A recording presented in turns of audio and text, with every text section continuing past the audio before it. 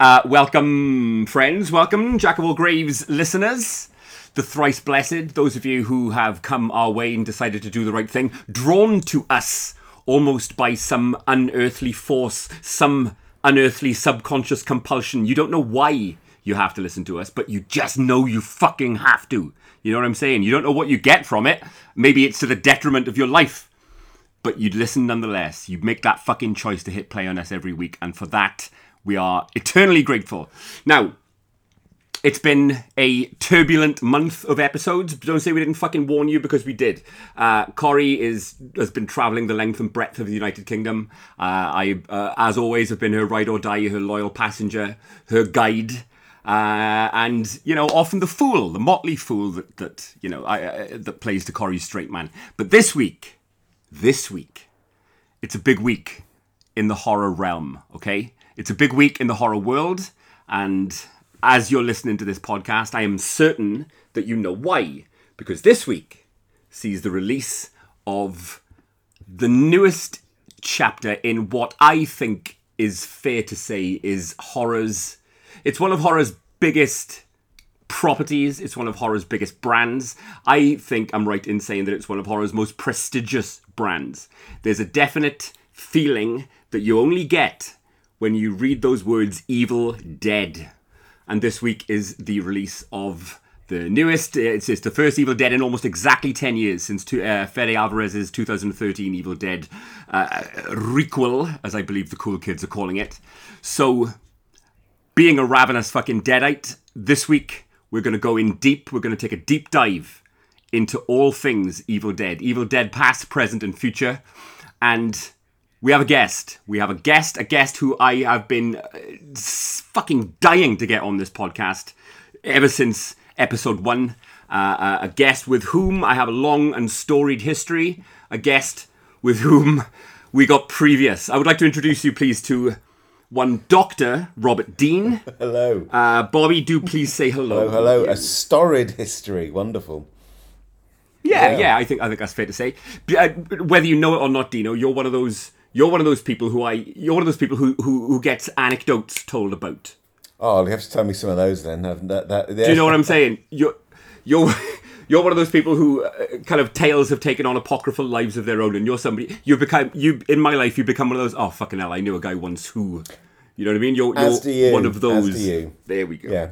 Delighted to hear it. Do me a favour, Rob. Just introduce yourself. Talk a little bit about what you do, because this is one of those episodes where I am, once again, the least educated person on the cast. I'm the only one on this conversation right now without a PhD. So do me a favour, just spend a little bit of time introducing yourself, talk about what you do, and talk about, I don't know, your credentials. What Evil Dead means to you, and why I've invited you. Yes, go for it. Really, my only credentials are that I just love the Evil Dead films and have been deeply, it goes all the way back to, first of all, getting one of those pirated VHS tapes, hearing that this film was banned and being really nervous. What was I going to see? It was one of those experiences for me, and then just taking it through my life with me. But I did stumble into an academic career where I got to write about Chris Morris and Blue Jam and Batman computer games and the Walking Dead series,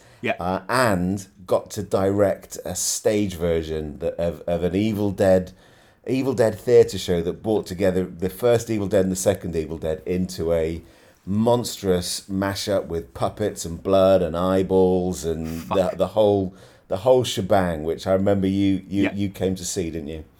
I did. I came along to check that out as I had to, and we will get to that. We will absolutely get to all that. I mean, our history of enjoying Evil Dead together goes back many, many, many years. Right. When I talk about Evil Dead, and I said this to you yesterday when you and I saw Evil Dead Rise with Corrigan in Lincoln.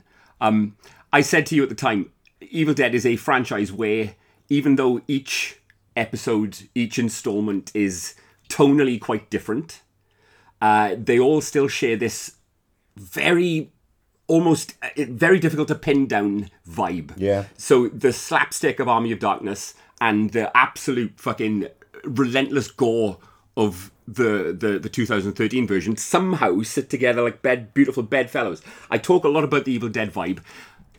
What is that? What is it let's try and sum that up. When you see those words Evil Dead, what is the vibe? I think not knowing what's going to happen next, always being surprised, and it always taking a step further than you think that it is going to. I think that's what I don't know. Are we allowed to do spoilers here? I mean, is that what we have to That's a absolutely really good resist, don't we? I guess. That's a really great shout. I think we're going to have to, just by nature of this discussion, we're going to have to do spoilers. But one thing Corey will do is she'll kind of note the time code of where the spoilers kick in, so listeners know where they can fast forward to. Unpredictability, a moment that'll make you go, "Oh God!" You know, a proper moment that will put. I think a phrase my mum used to use was "put your teeth on edge." I think captures it. Just make you, even when there's slapstick going on, even when it's maybe going too far, something that taps into a feeling of extreme discomfort. Beautifully put, and I absolutely agree. Extreme discomfort is a big part and parcel of that Evil Dead brand. Definitely, it's finding a little. It goes up to 11. You know what I mean? In that Spinal Tap vein, it's finding that little fucking extra gear that you didn't know was there, and in one way or another, do you know what? I think you've done a good job in quantifying a little bit of what that means. Every single episode, whether it's, you know, skeletons pratfalling and fucking making jokes before they blow up, or whether it's jabbing a fucking pencil into someone's Achilles tendon, it's always that little spot that when you thought it was spent, when you thought there was nothing left to give, the Evil Dead just keeps fucking coming at you. There we go. I think that's the vibe. And I just to go back into the history of our relationship, Dr. Dean and I have known one another for it's decades now. Don't even go there. It's at least it's over 20 years, isn't it? Probably getting close to 30 years. Yeah. It's definitely in the 20s now. And we've enjoyed Evil Dead across a load of different formats because let's keep in mind, this isn't just a movie series. Evil Dead exists in print, it exists in TV, it exists in video games. Yep. And I have vivid memories of playing quite an early Evil Dead video game with you, staying up through many late. Man, it might even have been Hail PS1. to the King, I think was it called? Yeah. Really, just but I don't know if I'm looking back at this with rose-tinted glasses, but was it the fact that it was an Evil Dead game that kept us fucking gripped on until the early hours of the morning, just finishing it in a few, one or two sittings? And I have to add, I wasn't even playing the game. So Marko is actually good at playing computer games. I'm pretty passé, and so I spent hours watching you play that computer game. I stayed up till 5 a.m. just to watch someone else play that computer game, and we were so into it. Every now and then there'd be a moment where you'd be going up against some deadites, and I remember that you'd run out of petrol because you have to collect petrol for your chainsaw. And I was like the monkey boy because you had to rest your fingers in your eyes because you'd been playing for 7 hours straight. So you'd pass me the control. I was trusted to run back to find where the petrol was and to kind of re-up, and then get you back to do all the killing. Yeah, absolutely. And I'm sure I remember that it being a gripping finale when you were just so close to the Ash was so close to being dead, nearly no fuel, and then you finally did it. Yeah, it was a great game. Great game. Yeah, it was. I remember that vividly, very vividly. Just as regular listeners of the cast will know, right? I've got a kind of almost like a quality checking system for dialogue and a screenplay in a movie, right? And I will often think to myself, right, could this movie also have the same impact, the same effect if you reproduced it on stage? Right. And there are certain films which I think do that. Have you seen Locke? Movie with what's his fucking name? Tom Hardy. In a car on his own doing a Welsh accent. Oh my God, yeah, I have. You seen that? And he's every now and then he addresses himself through the, or his dad or something, through the rearview mirror. Yeah, I've seen that. Exactly that. There's I think it's about 6-7 years old, a horror movie called Pontypool. Yeah. That takes place. Yeah, you go, the one that takes place at a radio station. again, movies like that I think, you could just lift and shift this and drop it on stage and it would still have that impact. See, you went one step further and you actually did it, you absolute mad bastard. You actually did a fucking stage production of Evil Dead. Talk to us, if you would, about the kind of choices you made and the genesis of that, the evolution of that, and how it ended up on stage. Gosh, yeah, that was just because we're going back. We're going back over 10 years, and it was when I think of all the plays that I've directed, it was probably the finest thing I've ever created.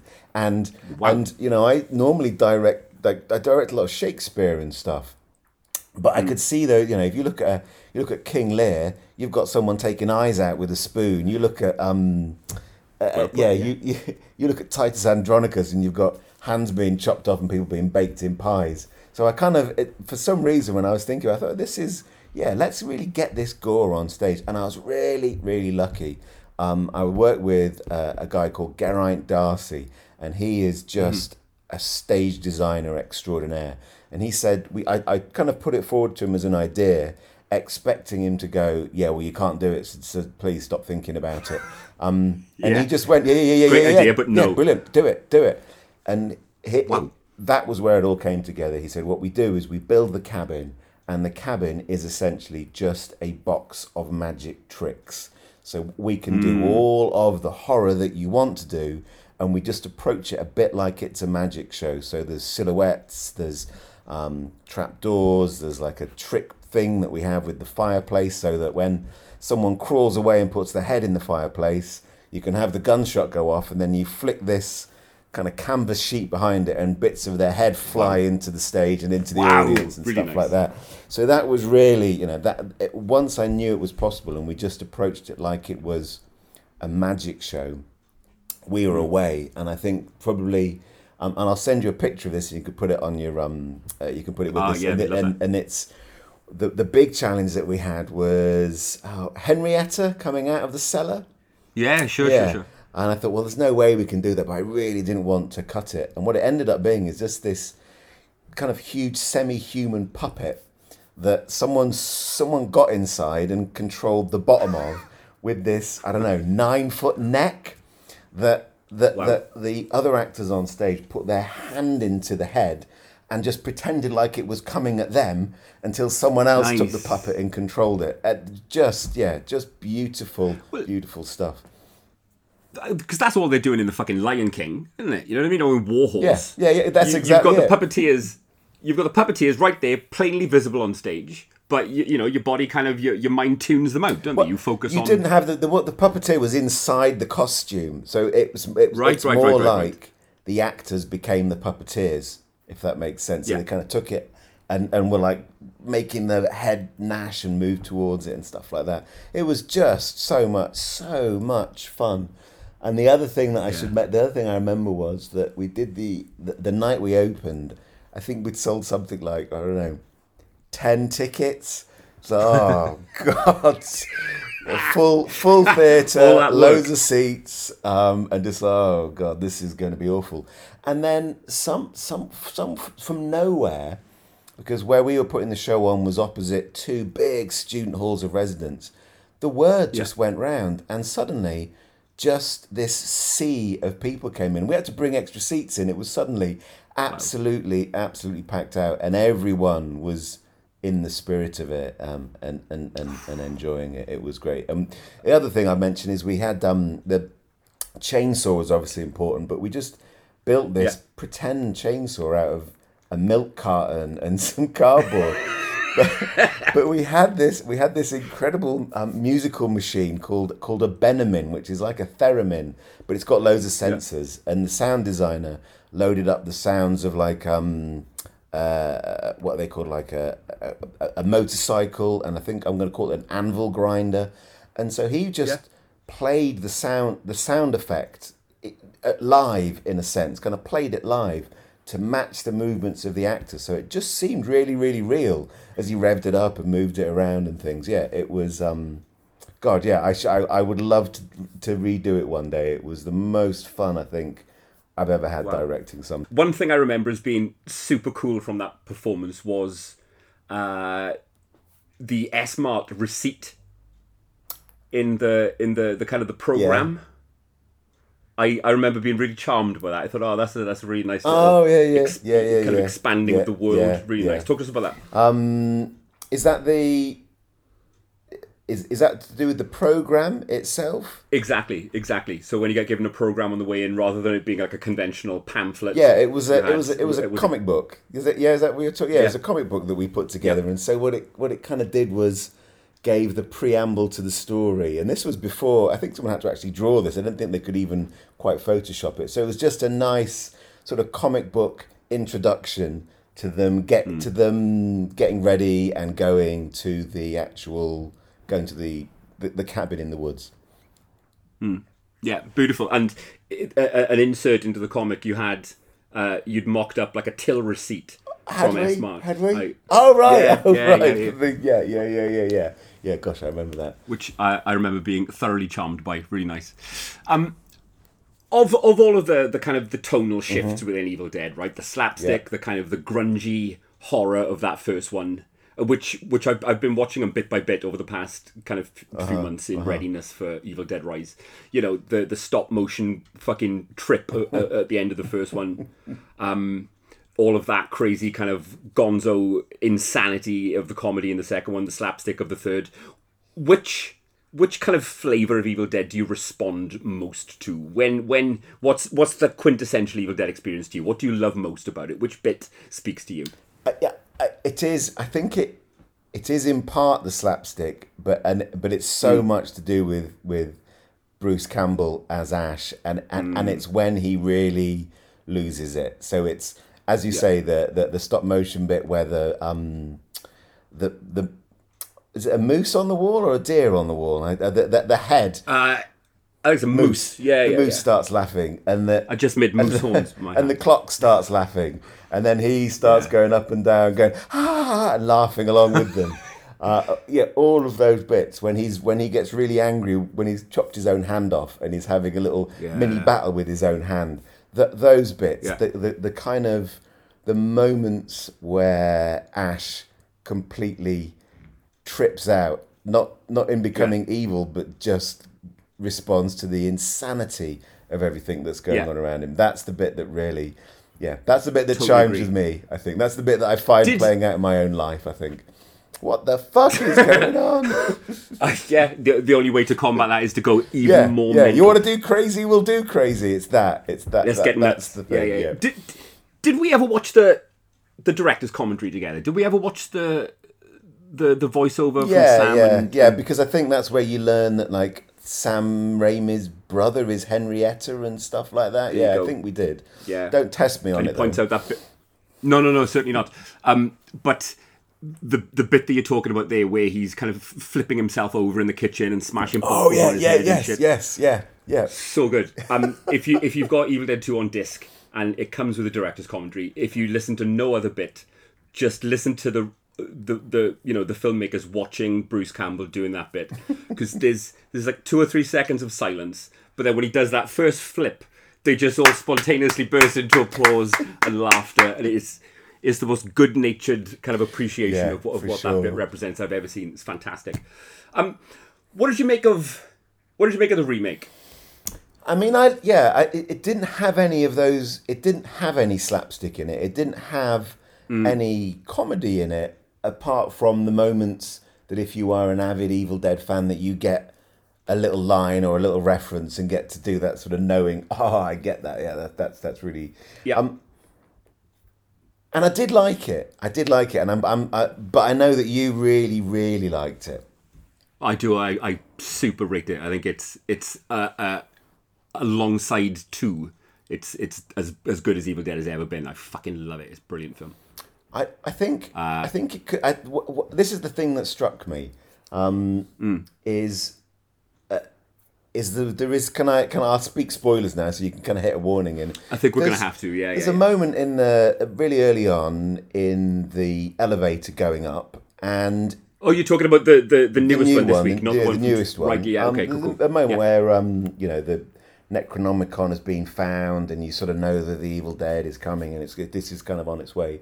And there's a moment when the character that's going to get possessed is in a lift, and things start moving, And it very much is like the Evil Dead 1 tree rape scene, because you've got these cables that are moving around, and first of all her arms go, and then it goes around her legs. And I was sitting there going, they can't do that. It's a this isn't gonna. It suddenly sake. made me feel really uncomfortable and weird, and like, oh my god, they're not gonna. And they didn't. They do something different with it. But it just really struck me that actually, in 2023, you really they couldn't do that. So they found themselves being, I think, braver in other ways. Yes. Does that make sense? Almost queuing it up. Yes. For you, you know what I mean? Almost queuing you up and leading you to expect it and go, no, fucking That way. was one of the most uncomfortable moments I felt, was when it was around her legs. I thought, oh God, I don't know what, which is kind of fascinating that I don't know how many years on that made me really go, no, they can't, they wouldn't, and they didn't. So, yeah.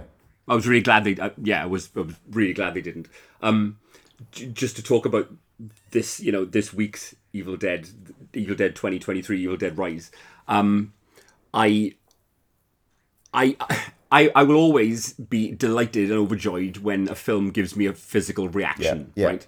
Because as a seasoned horror fan, I worry sometimes that I'm desensitized. Yeah. You know what I mean? I watch beheading videos with my breakfast and just fucking go to work like they ain't nothing. But this one, I was delighted to actually find myself feeling viscerally sick. I actually felt ill at one point. I had to put the popcorn down. It was when the first kid gets a dose of the Evil Dead, and the fucking goo is coming out of her mouth and the fucking spread. I was like, oh Jesus, I feel fucking sick as fuck. So, you know what I mean? That's as big a kind of commendation as I can give to the film. It properly got me. Did you notice the really kind of deft and subtle and clever way that it gave you a little hint as to what might be coming next? Did I? Only because it's done really well in the box office, right? Apparently, it's made its budget back already, and more of them are pretty much. Oh, guaranteed. as in what? Yeah, you're talking about its sequel, or you mean? Oh, yeah, no, I didn't get that. I definitely detected it setting something up, right? When they're playing the record, and you can hear this priest talking, and he mentions 3 books. Oh yeah. So that's this one. That's Ash's OG Necronomicon, and the one from the 2013. That to me was the first time the series has acknowledged that there are different stories going on in different places. Yeah. Which I thought was super cool. Super fucking cool. What would you do next? So you've got the keys to the Evil Dead franchise, right? You've got a budget. You've got the keys. What do you do now? Oh, I would want. For me, I really need Bruce Campbell. I just really need Ash in it. I can't. I find it difficult without seeing his face. But at the same time, I get a sense that actually he's kind of.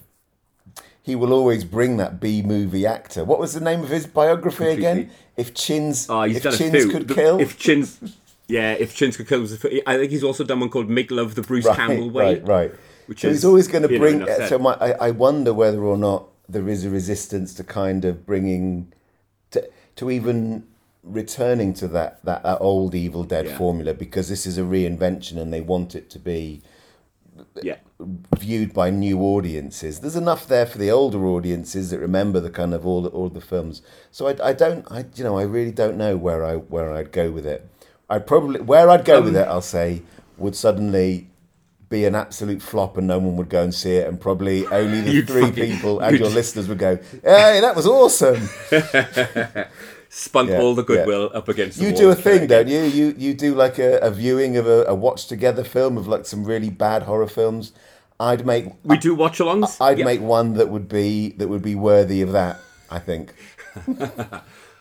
See, I'm somebody who gets a lot of pleasure out of kind of head canon, out of kind of making up my own little backstory for bits. You know, like you turned to me and whispered at the end when the kind of the names of the producers and whatever were coming up next to drawings in the book. I like to think that they're drawings of the people that are the names. I do similar bits, right? And I think you can explain that tonal difference with the 3 book thing, right? Okay. One of the books One of the books will call up kind of prankster deadites. Right. One of the books will call up, the type who will fucking possess your hand and who will have you, popping eyes out and fucking sewing your girlfriend's head in a vice. One book will give you that kind of deadite. The other book will give you absolute hardcore horror bastard deadites that will shoot you in the face with a nail gun. And then you've got another book maybe that will fuck with your family. You know what I mean? You've got a really evil deadite kind of type. That's my head canon for this now. And I think it's all there. What I would do, obviously you're dying to know. Yes, that was my next question. I would flesh that out. That would be my concept. There are 3 Necronomicons, and they'll each give you a different flavor of fucking demon bastard. I'd have an OG sequel next. I'd get Bruce Campbell back for an OG sequel next, and then the one after that would be the crossover, and you'd have all 3 fucking stories colliding. So, because in a way, the newest one is kind of a fuck with your family, because it's all about family, isn't it? And so you've got that, and it's pretty hardcore, and they're going after you and trying to kill you, but there's none of the comedy. So what would that third? What's the third option then? What's the third book? You would have to be really. You'd have to lean into that kind of device that, depending on which Necronomicon you read from. So maybe, you follow 1/3 of the film is following Ash, 1/3 of the film is following Mia, having a horrible time with her Necronomicon demons. Ash is having fucking, Three Stooges slapstick horror with his. So what is the other, is the other Necronomicon another kind of horror film? Another, a subgenre? Yeah. So you've got the kind of, So what would that be? What have they not done yet? Well, what they haven't done is tied it all together. What they haven't done is fucking brought them all into one kind of. It would be a hell of a trick to pull it off, to have one film with 3 different genres going on at once. But if any franchise can do it, I think Evil Dead could do it. That's my idea. And I like your idea. And I'd go with your idea over the idea which I think the studio will probably go with, and that is the fact, spoiler alert, that one of the survivors was pregnant. I imagine there's going to be a deadite baby. I think that's probably where they're going to go with it. Yeah, because the last two Evil Dead films have been proper balls to the wall, super fucking extreme horror, and they've both really, really critically acclaimed. They've both made loads of money. I can't see any studio head going, "Hey, do you know what? let's just set fire to all of that cash and make a weird fucking zombie comedy with zombie people, babies in it." That yeah, exactly. Fuck. But again, it's kind of a Joag trope of me, pretty much whenever I see a good horror film, saying something along the lines of, "Oh well, that would make a good template for a new Nightmare on Elm Street."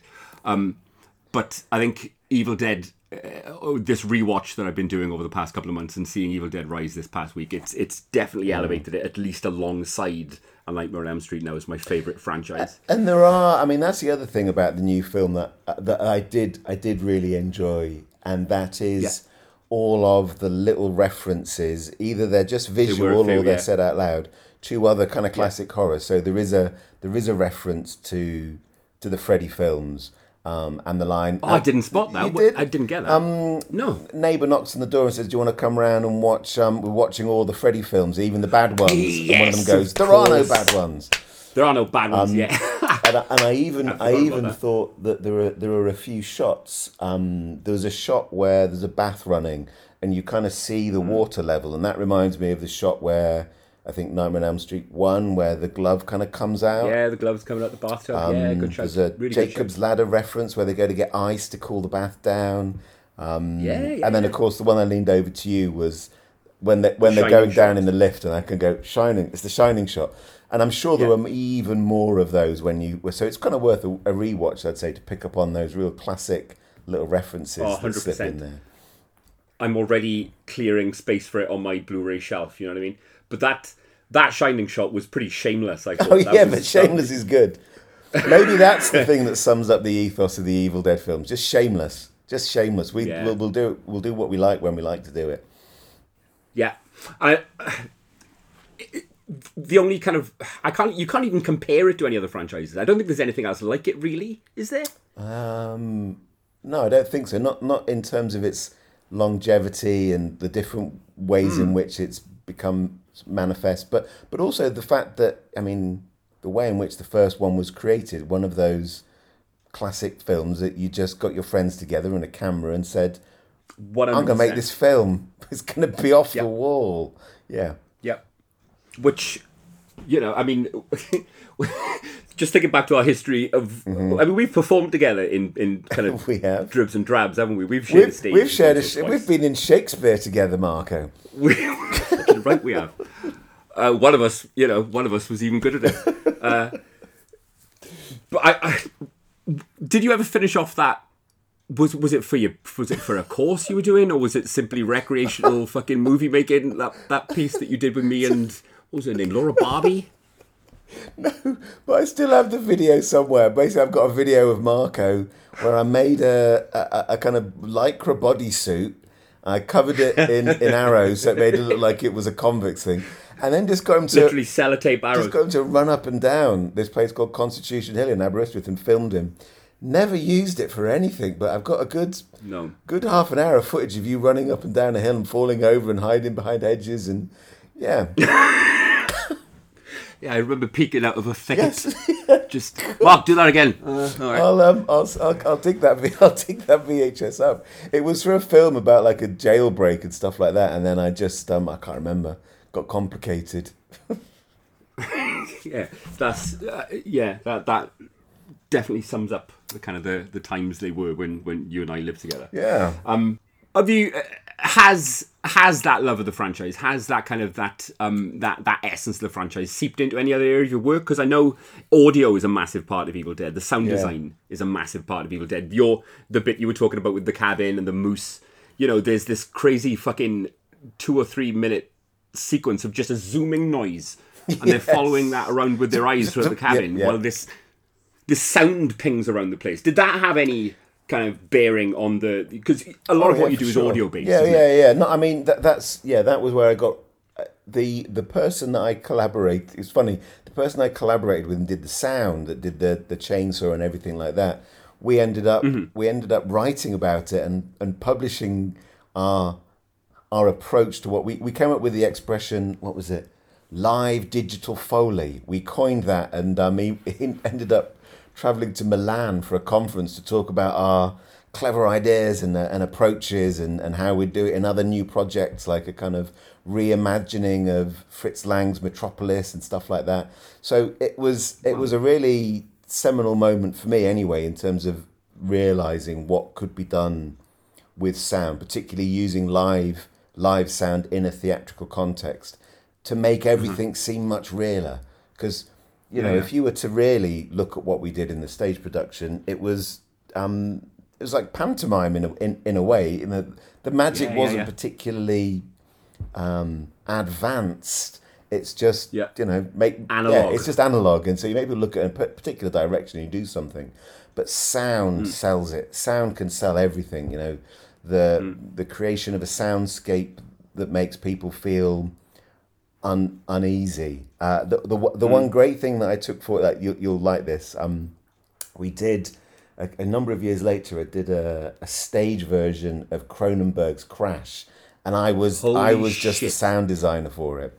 And I really there was a lot of performers. It was a sort of physical theatre experimental piece. There were a lot of performers, and they would kind of scratch at the scars on their body was what being talked about while they're performing. And so I got to make, this is how I did this, I got to make my own Freddy glove, so a proper Freddy glove with shards of aluminium on the fingertips, and then hung up this huge sheet of iron and put a microphone on it.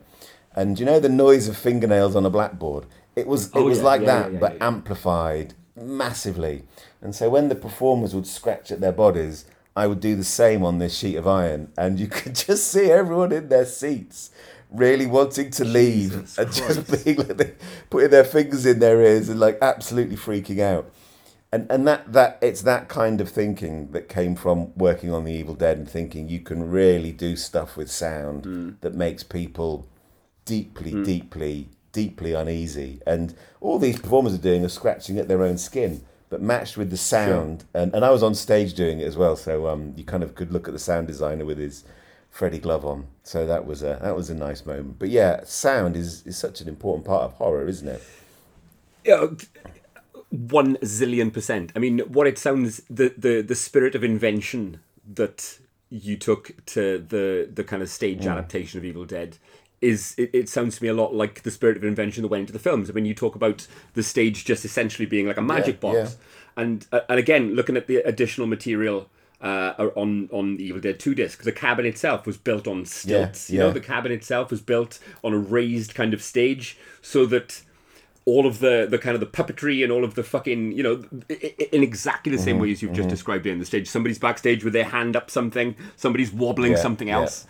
And if you really keep an eye out for it in the movie Evil Dead 2, you can, particularly in a 4K release, you can probably see some pretty bad joints. There's that, you know, the bit where Ash just busts up a couple of squats, and he's doing squats in the middle of the room while the furniture around him is jumping up and down. I encourage you to look at that particular shot, and like off to the back of the frame, there's a book, and it's just dangling on a bit of string. It's either a book or a bin. There's a book that's opening really lazily, like it's clearly a guy's hand going meh, meh, meh. But there's like a bin on a string, and it's just literally just dangling around. You know, which you'd miss on a VHS, but on a 4K release, it's right there, loud and clear. I also remember quite well from the stage. Did you? I don't expect you to remember this, but you know the eye gag. We did the eyeball. Yeah, we did the eyeball. Yes, you did. And the night that I came to see it came right for me. Yeah, that was on purpose. And I always suspected you were sitting. And that was, again, just something really simple, in as much as we got Henrietta's head trapped in the trap door, and then someone is like stamping on it, and then we just use the performer to stand in front, so you can't actually see anything.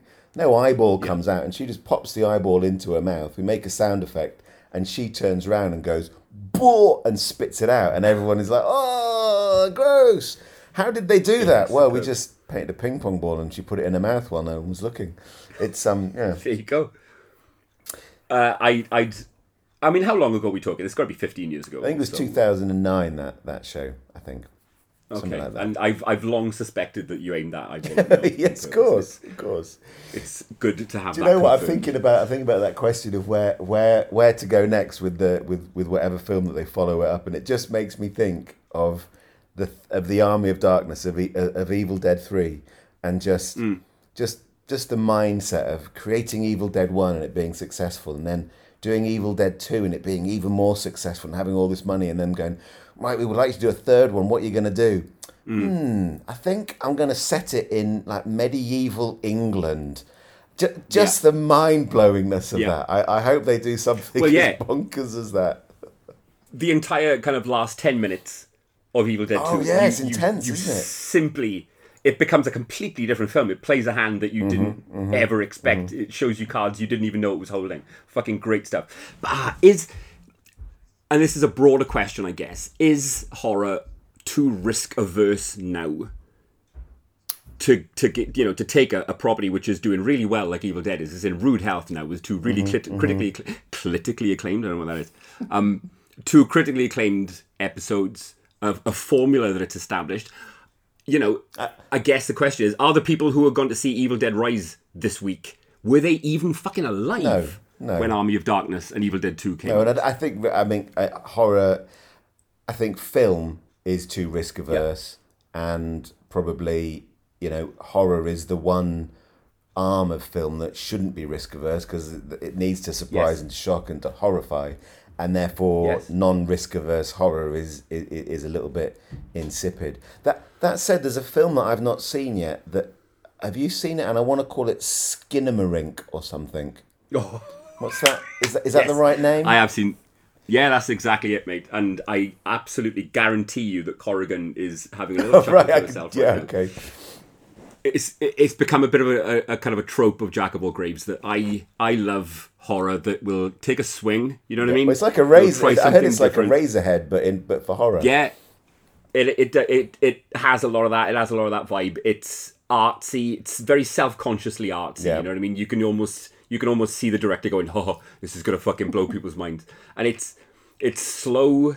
Not a lot happens, but it's vibes horror, right? Just all fucking vibes, dread vibes all the way through. I watched the trailer and I thought that looks really good, but I know it'll bore the shit out of me. So I was kind of like, yeah. I'm gonna be bored. I think. Yeah. Or you get out the Skinamarink what you put in. I fucking loved it. Corey thought it was dog shit, but I absolutely loved it. I'd watch it, feel bored, then go to bed that night and feel really scared and not quite at ease. Yeah. Which really, I guess, is exactly the point. Exactly what happened. Yep. What have been the kind of, since the last time we spoke, which has been a good 5 years ago, but what has been the horror that has stuck out to you most over the last few years? What are the ones that have really landed? Oh gosh, you'd have to give me a minute to really to think about that. Do you know? Sure. No, do you know what really got me? And this is not. I wrote, just to promote myself. I wrote a chapter about the Enfield haunting, and it was called like performing possession, and the looking at how people perform and pretend to be possessed, or do they pretend or not? And there was I think it was a 3-part Sky series of the Enfield haunting. So it was TV, 3-part series horror on TV, and I really that really got me. There was some really wonderful moments in that kept me guessing. I have to say, at the moment, my partner, she doesn't like horror, so I don't quite get that song. I don't quite get to. So I'll be lying there, flicking through Netflix and going, "Oh, this I've heard good things about." No, all right then. Like, not even the trailer. Just flat out, nope. Let me see some of the ones that have really landed for me. Did you see Host? That was, you recommended that I saw that one, and I haven't watched it yet. That's the Zoom one, isn't it? That is exactly the Zoom one. Yeah, I don't know how well it'll perform now, so far removed from because quintessential lockdown film, and it uses it's big on lockdown paranoia. It's got lockdown jokes in it. So I went fucking head over heels for that film. I absolutely fucking loved it. But I'm not sure if it's too much a product of its time. Very, very clever and innovative, though. It's really, really shit hot. Kind of does a lot without using much. Any others? Any other top recommendations? Oh my goodness. In a completely different vein, a movie called Psycho Gorman. Great name. It's a fantastic name, fantastic film. Imagine, let me think how to fucking sum up Psycho Gorman. Imagine if you're the band Gua. No. Right, okay, scratch that reference. It's like a conversation I had with my mum. We're just going to go through loads and loads of references. I go, no. All right, what about Mighty Morphin Power Rangers? That's a reference point that everybody knows. Yeah, Power Rangers. Yeah. Imagine an episode of Power Rangers with just ridiculously inventive gore and monsters and a tale told, reaching back like millions of years and galaxies away on a really limited budget, but with huge amounts of humour and ambition. Right. That's Psycho Gorman. I think you'd really dig it. I'll check that. I liked Them. Was it Them? By the guy that did Nope and Get Out. I think he did Them. Oh, yeah. Yeah, where there's kind of doppelgangers that... No? Us, that's it. Them and Us. I get confused. Them, Us, Nope. Yeah, Us. I enjoyed Us. Yeah. Again, that's got that bit of humour in there, but a nice kind of twisted story that made me kind of wonder, and a good twist at the end too. So I really enjoyed that one. I can't believe I forgot that Elm Street reference in, shame on you. In Evil Dead Rise. Tell you what else landed really well for me in Evil Dead Rise was I'm a sucker for a massive title, right? I'm a sucker for huge fonts in a film. And I thought the opening title of Evil Dead Rise was fucking brilliant. Yeah. Gets you right by the balls. Yeah, it's a good start. It's a good opening. I think I maybe already. Oh yeah, that's how I was waiting to see how the opening connected to the actual film itself. You get that right at the last moment, don't you? That's one thing that the remake had, the 2013 remake had. That opening scene, I don't know how well you remember it, but it has an opening scene which is just... It just knocks you for six, man. That guy shooting his daughter in the fucking head. Setting her on fire. Brilliant.